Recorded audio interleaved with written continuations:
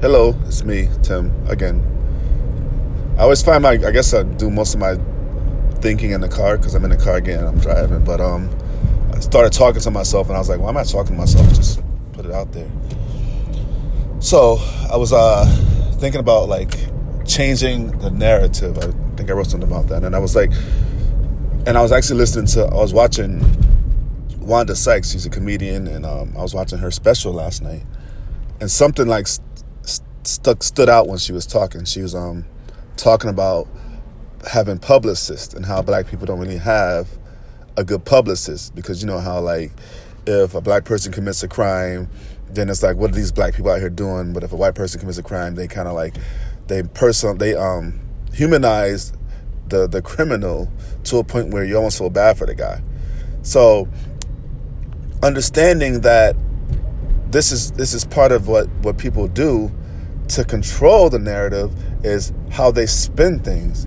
And as a black person, we don't have enough power in the media to speak on our own behalf. In terms of like, if one person does something, that doesn't mean the whole group does something. That just means that person's did something bad and they need to be punished for that one person. And that can't be stressed enough. But I think that we've been brainwashed, like basically since the beginning of, time, since blacks and whites started getting together, we've been brainwashed to think that this is just the way it's going to be, and this is just the way it is, and we have to be able to accept that. But I don't think we should accept it, because only through change becomes, something better for everybody. You know what I'm saying? We got to change the way we think in order for things to be better for us.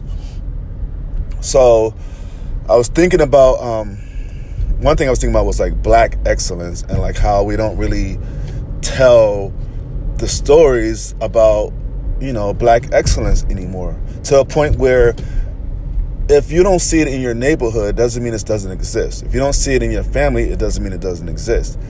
So a lot of times we just take what we see and we just run with it, and we say this is all we have. But meanwhile, there are so many people out there that are doing good things and, bettering themselves and their families. And, they're not telling that story. You know what I'm saying? And I think a lot of it comes from like the mentality of, hey, I got myself out of it, and it's almost like we gotta struggle just to stay out of that environment, instead of just saying like we deserve to be better. It doesn't, and I don't have to like fight so hard to keep what I got. You know what I'm saying? Like, I think there's still a level of anxiety when it comes to black people, in terms of like, all right, I got myself out of this situation, let me just keep myself out of the situation, and let me not do too much to like rock the boat or change things, because I don't want to mess up what I have already. And I guess that's fine to a certain extent, but when our stories get told about us as a group. And I think if you're gonna tell my story for me, and if you put me in this situation, if you put me in this category, then I'm gonna fight enough to make sure that I get to tell my side of the story as well. You know what I'm saying? And I think, there's a lot of power that comes along with group dynamics. For instance, like, if you're a racist and you find like 14 other racists, you guys like get together, you form a group, and you guys feel more powerful. And then your voices become louder because you actually have enough people behind you to say, this is what we're talking about. You know what I'm saying? But I think we don't do a good enough job of saying, well, no, this is what we're talking about. So let's really figure out what the hell's going on. Like, we can't just say, well, they're talking about this, but we're going to keep our mouths shut because, that's not true, but we're not going to keep fighting them, because if we fight them, it just becomes tiring. I hope I'm still on. So what I want to do is I want to be tireless to the point where, once the story gets told and once I'm finished up with this situation, when I'm finished up with this life, I want to be able to say, hey, I told my story, and hopefully I changed some other people's minds and changed some people's lives, and we can be able to tell a better story. So with that being said, I think, I don't want to talk about like future plans, but I do want to talk about is I was thinking about something that was really like upsetting, and it was like gang affiliation, basically. Now, I know that it's not like a huge problem in the macro sense. Macro is the whole, macro sense of black society, but that story gets told more than any other story about black people. Every time you see something on TV, it's like gang violence, gangs this, gangs this. Now, I grew up in Chicago until I was like 13. So, of course, there's neighborhoods, and every neighborhood has a different gang to it. I lived on the west side of Chicago, it's called the Austin neighborhood. So I was right next to Oak Park, pretty much. Now, my neighborhood was a Vice Lord neighborhood. And even though I was not in the gang or affiliated with them on a personal level, I was still close enough to where, I knew them, and we talked and we played games together. And, I would even like doodle on my DOODLE on my papers at school, the 4CH symbol, which is Four Corner Hustlers. So I knew all of that. Even though I wasn't in the gang, I knew what it meant. You know what I'm saying? And I'm like a kid. Imagine I'm like 8, 9, 10 years old, doodling Four Corner Hustlers on my paper in school, 4CH. Now, I didn't have a problem in terms of like in my neighborhood when it came to gangs, because I was like, you get along with everybody, you don't really bother anybody, so they just kind of like, leave you alone. They don't make you join if you don't want to join. It's not like that serious. But when you cross over to Laramie, it's the Disciple neighborhood. Now, if you go into a different gang neighborhood and you're not affiliated with that gang, or they don't know you, they chase you out of there. Like, there's a few times that I had to like run from my mom's house to my aunt's house just so that I didn't get caught up by some gang members trying to chase me out of there. You know what I'm saying?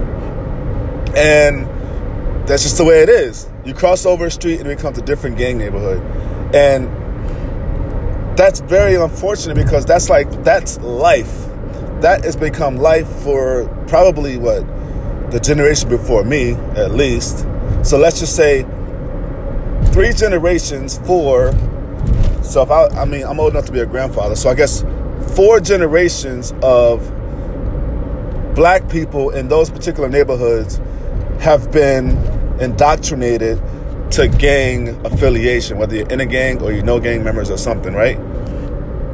And once you put a gang number or you put a gang name behind a person, that becomes who they are. You know what I'm saying? So like now, you'll say that kid is a disciple, or that kid is a gangster, or he's a vice lord, or he's a blood, or he's a crip, or whatever he is. That becomes who that person is. So now you get marked with that scarlet letter of gang by the system, and once you get marked, you're pretty much hit, right? So they'll hit you with something, and then you'll end up being in that situation. And then every time they look at you, especially if you're on the outside, if you're in in the criminal justice system, they're gonna put you as a gang member, which totally changes the spectrum of how they're gonna punish you. You know what I'm saying? And I think it's just another form of slavery. Gang affiliation is another form of slavery, because it does not uplift the people that are in the gang. It doesn't uplift them. It doesn't change how people look at you. It changes how they look at you in a negative light. Right? So when you start throwing up gang signs, you start affiliating yourself with like whatever gang you're in. It's not like you're affiliating yourself with something that's like gonna cause joy and peace and harmony, or uplift or uplift your people financially. You know what I'm saying? So why do we do it? Like, why are we still doing this? And I don't understand. I mean, I guess I understand it's psychology, and psychologically, it's called the cohort effect. So the cohort effect is whatever the most powerful person in your sect or your group is doing, you're going to do that. So the most powerful people in most poor neighborhoods are the drug dealers or the gang members, right? Because when you get out of that situation, if you're not a drug dealer or a gang member and you're living in a poor neighborhood, and say you get a college degree, right? You get your bachelor's degree. You're not staying in that neighborhood. You're getting out of there. So the most powerful people in that hood still becomes the drug dealers and the gang members. And a lot of people who are not financially secure to get out of there, they stay there, and then their children become what they see. Not all the time, but some of the times. But those times are the ones that the United States of America portrays about us. When they see a kid and they say gang violence, and you see all the comments, some of them are bots, but to see all the people joining up and ganging on them and saying, look, this is what we're talking about. You guys care about black lives, but yet these black lives are still out there killing each other. And the argument is like, well, not all black people are killing each other, but they don't see it that way. They say they say you guys. I had a guy who came to, like, I'm a nurse. I was seeing a person, and the son of the mother didn't like the way I was taking care of the patient, even though she didn't have nothing wrong with her. But his first response to the other nurse was, they want jobs, but they're not going to do what they're supposed to do. Right? They. So I became they, which means they means everybody that looks like me, black person. And this is what we have to change about the narrative. It's not they. You know what I'm saying? And once we become they, that means we're all in the same group. So if they're going to treat us as they, then we, as they, have to do something to make ourselves, build ourselves up. You know what I'm saying? Like, all the other theys are doing stuff to uplift themselves and build their own communities up. Indians, Chinese, Japanese, Hispanics, you know, island people, even like Jamaicans. Jamaicans have a different set of morals and standards than we do. Let's just say they have a different way of looking at themselves. Like, if you think about a Jamaican, you would think about somebody being hardworking before you think about them as being lazy and a drug dealer, put it like that. And for some reason, the black American male is still looked at as don't want to work, lazy, probably on drugs, or probably selling drugs, you know, all this other stuff. And that's far from the truth. If you go on your Facebook and you see all of the black men you know on Facebook, 97.9% of those people are working, taking care of their families, living healthfully, whatever the word is. Spiritually, they're living in the spirit, the spirit realm. Whatever they're doing, they're living that way, but it's not being portrayed because that we don't control the information that's being sent out there. So, what I think the message that I want to send today is, like, the first thing we have to do is we have to figure out a way to take whatever, like in those neighborhoods that are like gang infested and drug infested, and how do we get those children and those families to, like, change how they grow up or how they raise themselves. You know what I'm saying? Because, like, none of us is saying, like me, for instance, I am not going back to the west side of Chicago. I'm not going to live where I used to live at. First of all, my where I lived at is torn down anyway, but I'm not going back to that neighborhood. And that's just a fact. And any one of us who used to live there, who don't live there anymore, they're not going back to live there. And that is the problem that we're faced with.